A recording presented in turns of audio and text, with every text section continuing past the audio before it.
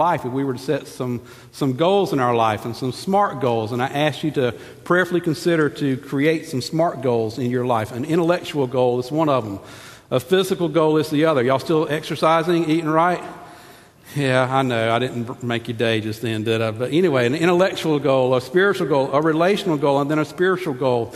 So those are some goals that you can incorporate into your life so that you can have a new you this new year, so that your new you can look a whole lot more like Jesus in 2021 than it did in 2020. Y'all with me? All right. And then last week we talked about spiritual discernment, and we were in the book of 1 Thessalonians. And in 1 Thessalonians, we saw in chapter 5 that if we want a new you this new year, we're to be more of a spiritually discerning person. And we see in 1 Thessalonians chapter 5 that the Bible tells us we're to test all things, we're to embrace the truth of God's word, we're to reject falsehood, we're to love his word. Not only should we embrace his word, but we're to love his word, and then we're to follow the leading of the Holy Spirit. Today, we're going to be talking about getting back to the basics. I love, the Packers won yesterday. I actually watched that whole game. Man, I like the Packers. They're one of my favorite sports teams. And Vince Lombardi years ago, y'all probably have heard this little story before about Vince Lombardi. But he brought his men into the locker room one day, and he picks up a football, and he reminds them, gentlemen, this is a football. So it's important for even people like the Packers and those that played for Coach Lombardi years ago to be reminded that these are the fundamentals, and what a fundamental that was, and to show them a football. So we're going to look at the fundamentals, if you will, this morning. We're going to go back to the basics. So if you got your Bibles, and I hope you do, turn with me all the way to the very first book of your Bibles, and we're going to be and we're going to be looking in Genesis chapters 1 through 3. And I know what you're thinking. Whoa, wait a minute, 3 chapters? Yeah.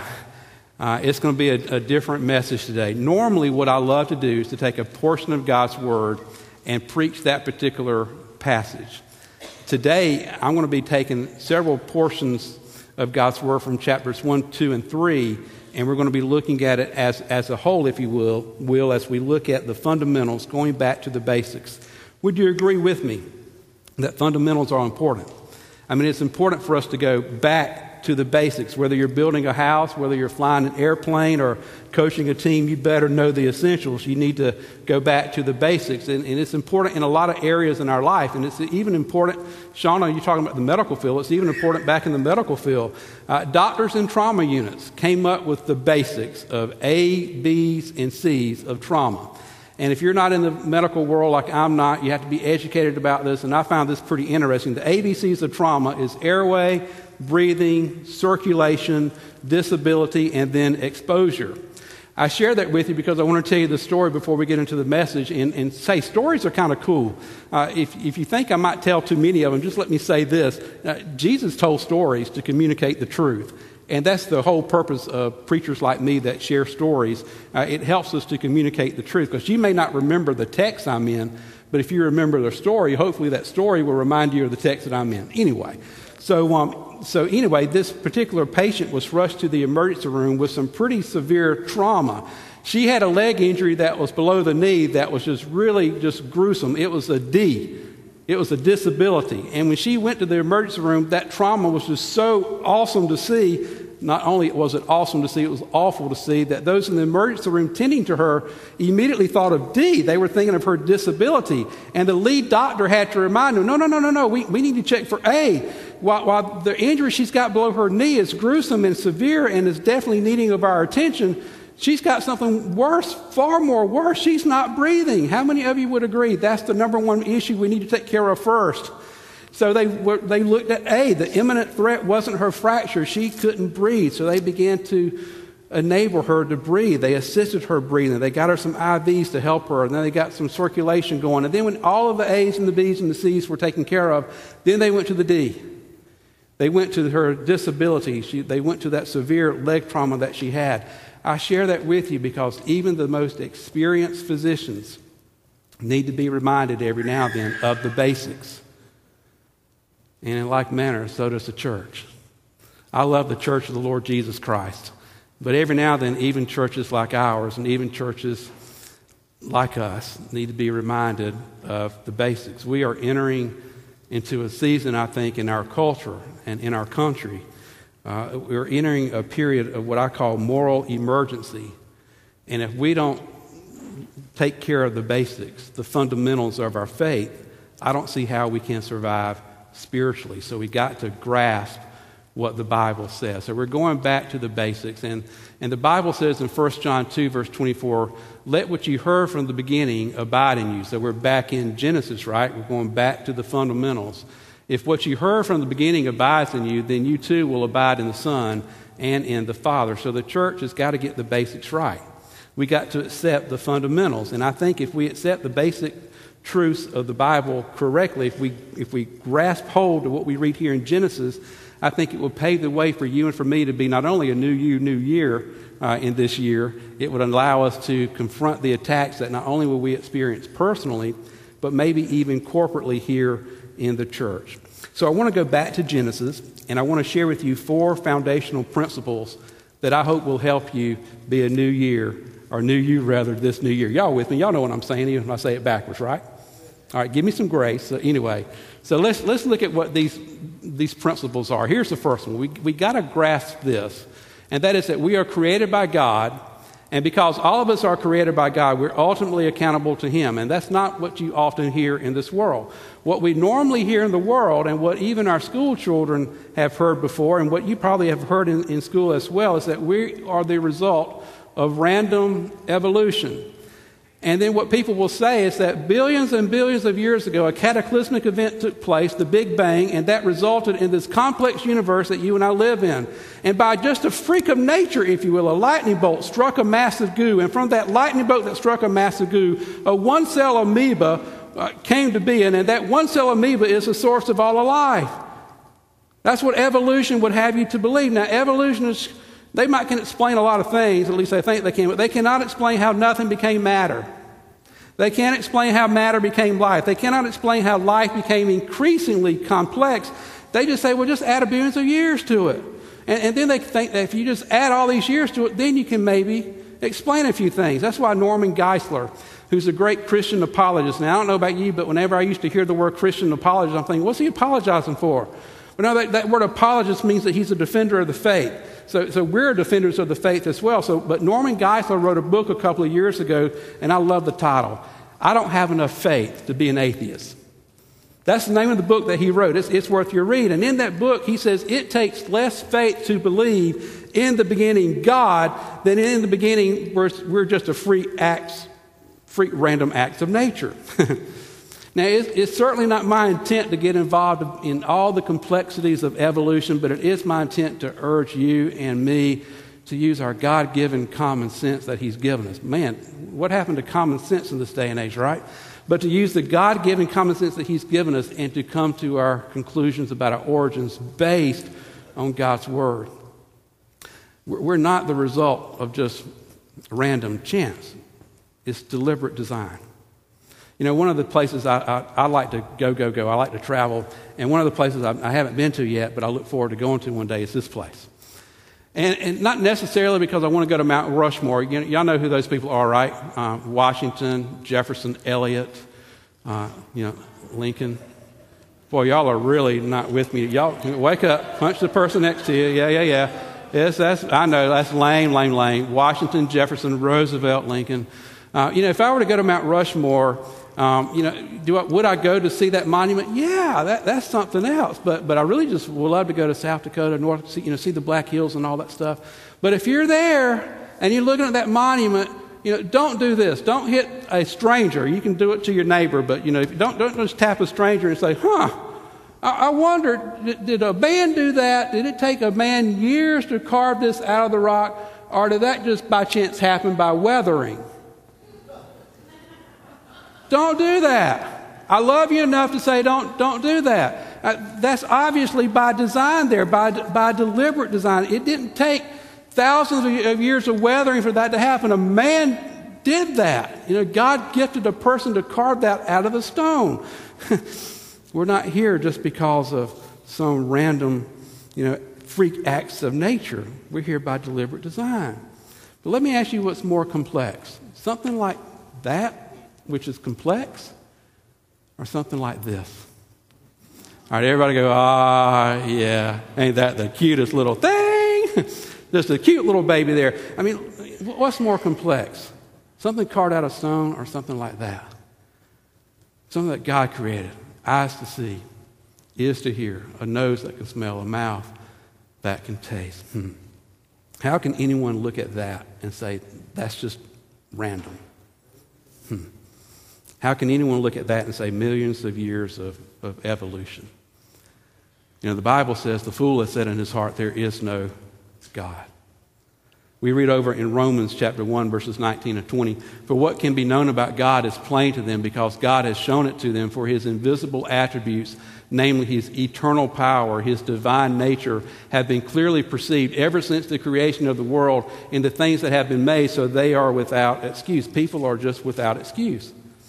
God has given us ample evidence to know that there's a deliberate design. There's a deliberate creator who's designed all of this at his own pleasure and his own will. Genesis chapter 2, verse 7 tells us how God created humans, all right? And what we read in Genesis 2, verse 7 is that God formed the man of the dust from the ground, and he breathed into his nostrils the breath of life, and mankind became a living creature. You're not here by accident. You are here because a designer, a creator designed you, and he knows you, and he loves you. And if he designed you and if he created you, that ought to tell you that he wants to be in a relationship with you. You may not think people think highly of you. May I tell you who does? The Lord. The Lord does. And there again, he is a God that loves you. In fact, David wrote over in Psalms 139, verse 13, these words, for you formed my inward parts. You knitted me together in my mother's womb. Now, here's the difficult part of this first principle, that we're created by God, and because we're created by God, we are ultimately accountable to him. If we really do accept that, and if we really do believe that, the difficult part for many people, even in the church, is this. If we really believe that first principle, the difficult part is that God, our designer, our creator, the lover of our soul, sets guidelines for how we're to live our life here on this earth. The Bible says over in Genesis 2, verses 15 and 17, that the Lord God took the man and he put him in the Garden of Eden to work it and to keep it. And the Lord God commanded the man, saying, you may surely eat of every tree of the garden, but of the tree of the knowledge of good and evil you shall not eat, for in the day that you eat of it you shall surely what? Die. So notice from the beginning, God sets parameters. He loves us, right? But from the very beginning, God sets parameters for how his most prized creation ought to live. So he sets the parameters around man's, he sets parameters around my freedom and around your freedom so that we might have the best life possible here on this side of heaven. So we're all created with the freedom of the will. We can choose either to obey God, we can choose either to disobey God. God says if you obey me, you're going to have a blessed life. It's not going to be devoid of problems because we live on this side of eternity, right? But he says you're going to have a blessed life if you obey me, if you live your life within my guidelines. But if you don't obey me, well, you know. So no matter how much authority you might think you have now, whether you believe in Jesus or don't believe in Jesus, you're still a person under the authority of God and his word. And everyone will answer to him. If you're my age and older, you probably have heard of the New England Primer. How many of you have ever heard of the New England Primer? All right, either of y'all have not heard of it, or I'm going blind, or you don't think you can raise your hand in a Baptist church. So let me tell you about the New England Primer. For over 200 years, that was the textbook for American school children. It was first published in the 18th century. There's a section of that textbook that school children all across America would study and read called the Shorter Catechism. And it's in that textbook that little boys and girls for over 200 years in America would learn. And the very first question in that catechism, you say, is that Baptist? Hey, it's good, but here's the first question. What is the chief end of man? That's the first question little boys and girls were asked. And every little boy and girl that studied and that wanted to apply this to their heart and wanted to make their teachers and their parents happy would answer that question this way. The chief end of man is to glorify God and to enjoy him forever. By the way, that hadn't changed. The chief end of man is to glorify God and to enjoy him forever. So for years and years and years and years, that's what little boys and girls recited in their education. But not anymore. We've taken God so far out of our schools that now what our school children hear is that the primary purpose is not for you to enjoy God and to glorify Him forever, but instead to glorify yourself. It's all about you. Self-gratification. Be true to yourself. Do what comes naturally. And the result, we see it in our culture today. There's chaos. There's confusion. There's anarchy. There's insecurity. There's an old preacher. I like old preachers. I'm going to be one day. I hope I'll like myself then. But J. Vernon McGee, great old preacher from years ago, once said that God designed and directs His universe. All right? God designs and He directs this universe. And frankly, if you don't like how God's running the universe, go out and start your own. I like that. Trey liked it. I don't think any of the rest of you did, but Trey liked that. So anyway, just know that's the first basic truth that we need to grasp. If you want to be spiritually discerning, we're embracing the truth of God's Word. We love God's Word, and that is that we're created by God and we're ultimately accountable to Him. Here's principle number 2. So that's principle number 1. Here's principle number 2. We are contaminated by Adam's fall. And because every single one of us is contaminated by Adam's fall, every single one of us naturally gravitate to evil. So as you're looking at Genesis, we're in chapter 2 now. And the end of chapter 2 tells us how God created woman. And what was her name, church? Eve. Yeah, thank you very much. I know you knew that. So her name was Eve. And the Bible said that God brought Adam and Eve together, and God formed the first marriage ceremony. So look there with me in verse 21 of chapter 2. So here's how it happens. So the Lord God caused the man to fall into a deep sleep, and while he was sleeping, He took one of the man's ribs and He closed up the place with flesh. And then the Lord God made a woman from the rib He had taken out of the man, and He brought her to the man. And the man said, "This is now bone of my bones and flesh of my flesh. She shall be called woman, for she was taken out of man. That is why a man shall leave his father and his mother and be united to his wife, and the two shall become one flesh." Notice this was not God's idea or man's idea. This was God's idea. Marriage is His institution. It's the first thing He instituted upon the earth. It's an invention of God, not of man. So God, because He invented marriage, established guidelines for marriage, and we read about that here in these first couple of chapters in Genesis. So I know you got your Bibles open, so look there in chapter 3, and we'll basically be in chapter 3 for the rest of the message here. Chapter 3, verse 1, we read these words. "Now the serpent was more crafty than any other beast of the field that the Lord God had made." Y'all see that? "And he said to the woman, 'Did God actually say you shall not eat of any tree in the garden?'" Now there's a lot of people that in this day and age no longer believe in Satan.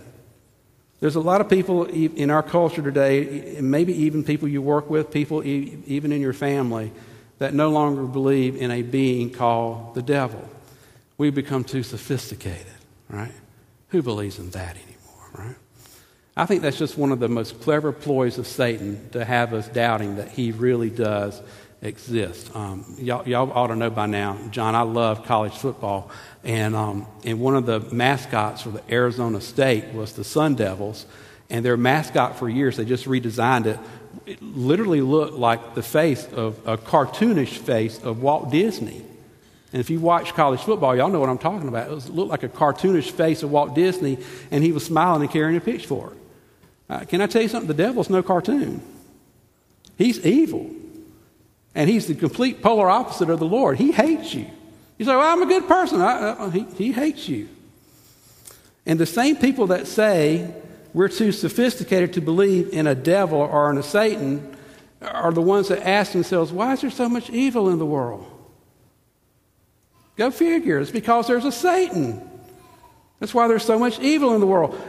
Jesus believed in Satan. And from the beginning, Jesus believed in Satan. Jesus said from the beginning that Satan is a murderer. From the beginning, our Lord Jesus said that Satan is a thief whose whole desire, his whole MO is to steal, kill, and destroy. From the beginning, Jesus said that Satan is the father of lies. So the book of Genesis, it doesn't tell you everything you need to know, right? None of the Bible does, but it tells us everything we need to know to put our faith in Jesus. Y'all with me? But Genesis doesn't tell us about the origin of Satan, but it introduces us to the reality of Satan.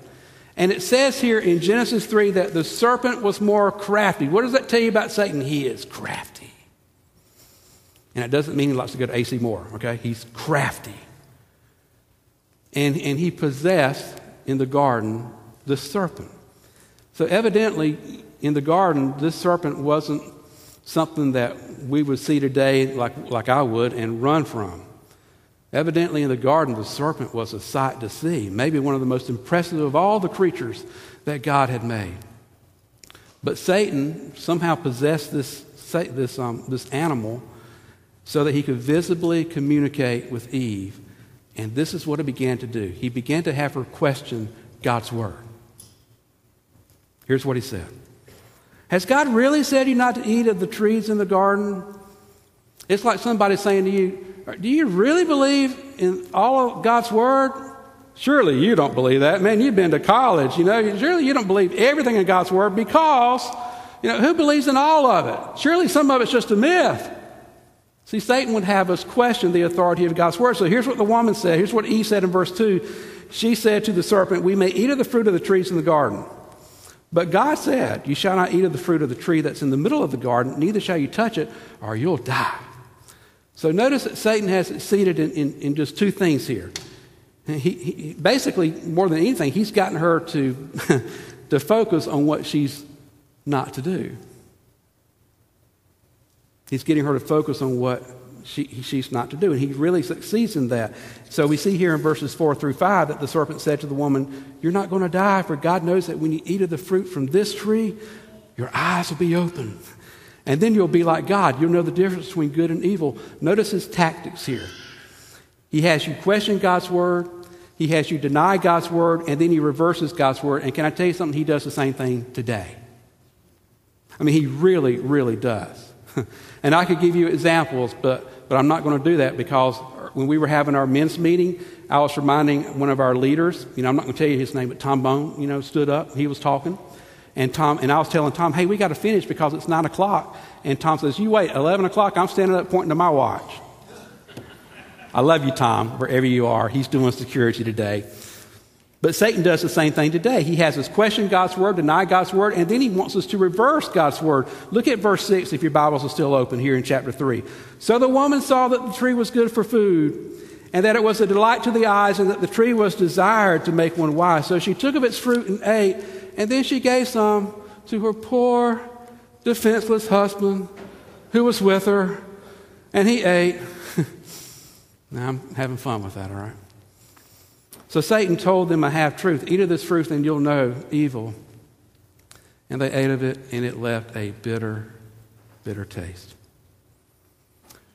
The Bible says in verse 7 that the eyes of both Adam and Eve were open, and they knew they were naked, so they sewed fig leaves together, and they made themselves loincloths. For the first time, Adam and Eve were uncomfortable in their own skin.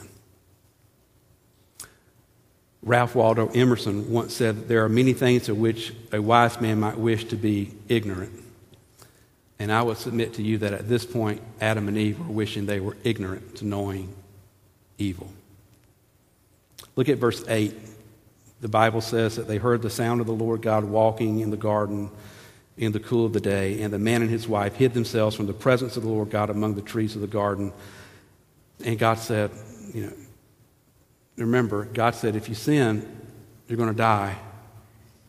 And for Adam and Eve at this point, did they die physically? No. But the death of their innocence took place right then and there. Not only did they not feel comfortable in their own skin, they didn't even feel comfortable in the presence of God. So we read in verses 9 through 12 these words, but the Lord God called to the man and said to him, where are you? And he said, I heard the sound of you in the garden, and I was afraid because I was naked, and I hid myself. I'm at verse 11 of chapter 3. And God says, who told you you were naked? Have you eaten of the tree of which I commanded you? Hey, God knows that God knows, all right, because he's God. He's given them a chance to come clean here. And we see in verse 12 that Adam said, the woman whom you gave me, and that's how I read it, that woman that you gave me, she gave me the fruit of the tree, and I ate it. So here's what Adam's doing, because we've all played this game. It's called the blame game. Adam's pointing to Eve. Eve points to the serpent. The serpent can't point to anybody because they don't have any hands, right? That's an old preacher joke, but I like it. I'm glad I got to say that today. But basically, she's saying, the devil made me do it. So, and from the beginning, people like our forefathers, Adam and Eve, have been rationalizing their sin, and they blame somebody else for it. And you hear people jokingly say stuff like this, but you wonder if they're being serious. But you hear people say like this, and I'm just going to have fun with this because I want to have fun right this. But you hear people say stuff like this. Well, if you had my mother-in-law, you have a drinking problem too. Ha, ha, ha, ha, yeah. Or you hear somebody say, well, if you had to coach those unruly kids in T-ball or something like that, you might say a few colorful words as well. Can I remind you, it's just a game, by the way, just a game. Or you might hear people say, well, man, the government's got so much regulations, so many red tapes with what I try to do to make a living, you can't help but to cheat. So everybody's, a blame game, rationalizing everything. The basic principle, again, is that every single one of us have been contaminated by Adam's sin. Therefore, we all have a proclivity to evil. And I know what you're thinking. Surely not. Not maybe that person. Not me. Surely not the church. Hey, remember what I said a few minutes ago? I love the church of the Lord Jesus Christ. Most fights in church don't take place over doctrine. Most fights in church take place over preferences. I don't like the music. Preacher's not wearing a suit. So on and so forth. Y'all know what I mean. Most fights in church isn't over doctrine, but over preferences. So just as a baby can be born addicted to crack cocaine or inherit certain things from their parents, we inherit something called sin from ours. Here's what David said. David said in Psalms 51, surely I was sinful at birth, sinful from the time my mother conceived me. The point is that every single one of us are created in the image of God, and there is something inside of us we want to do right, but we're polluted by sin. It's almost like there's a civil war going on inside of us. One of the foundational differences between Darwinian evolution and biblical creation is this. Darwinian evolution teaches that in a primitive state, we're worse off, but we get better. And if the environment is just right, man, we'll be perfect. And if you're a Star Trek fan, that's the premise of Star Trek, all right? We're going to evolve. We're going to get better. But biblical creation teaches that we were created perfect, and Adam and Eve sinned, and ever since then, mankind has stumbled from the Lord spiritually, and we're getting worse. You say, are we really? Take a look around.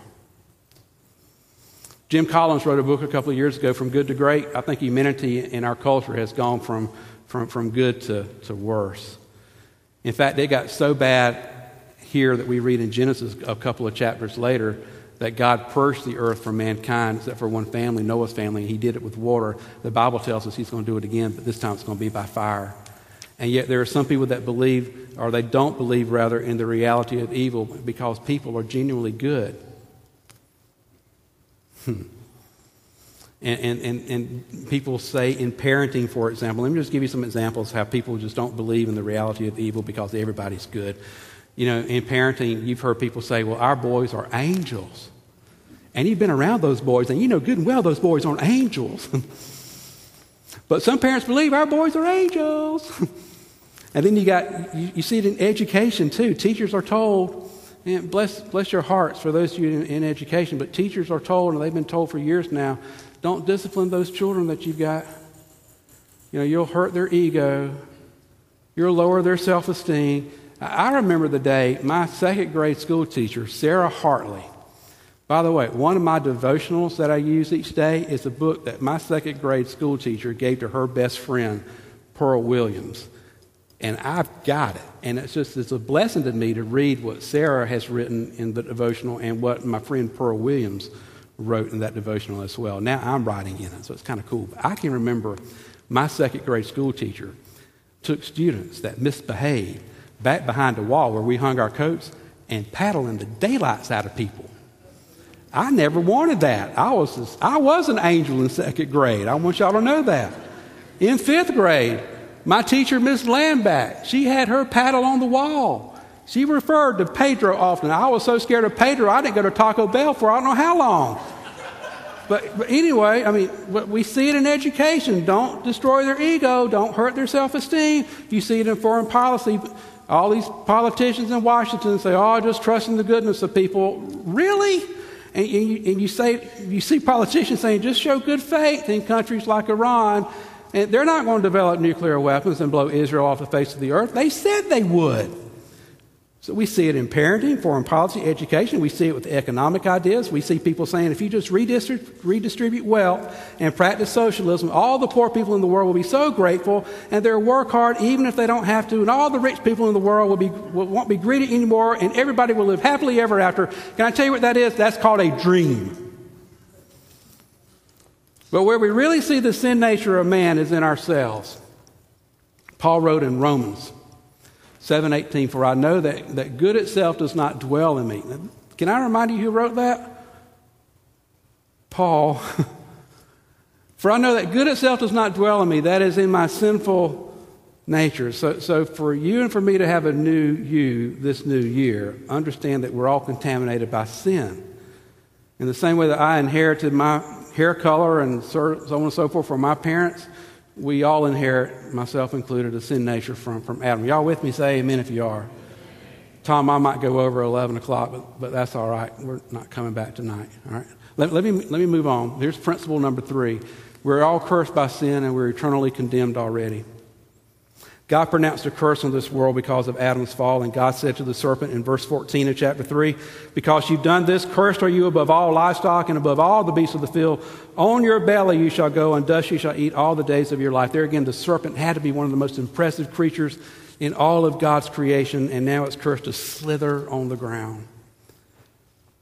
And then God pronounced a curse on Satan. We read in verse 15, I will put enmity between you and the woman, and between your offspring and her offspring. He shall bruise your head, and you shall deliver a death blow to the head. We've got that verse. That's if there's verses in Genesis you need to memorize, mark in your Bible. Genesis 1:1 is the first. Genesis 3:15 ought to be the second.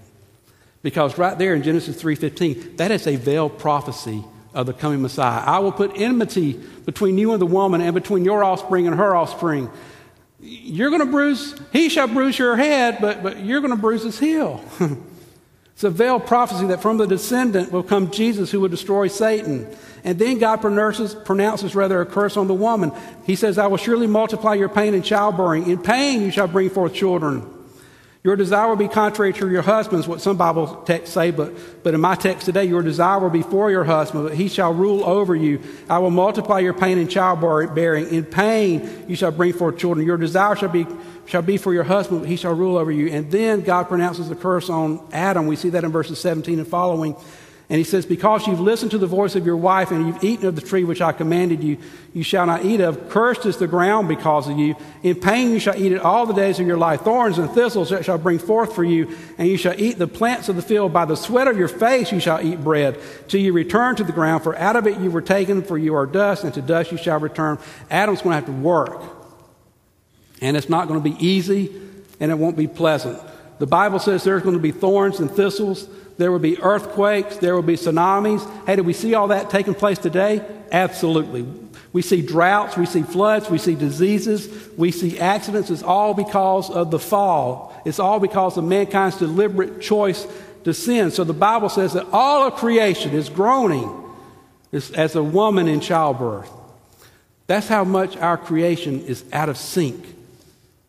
All because man chose to sin.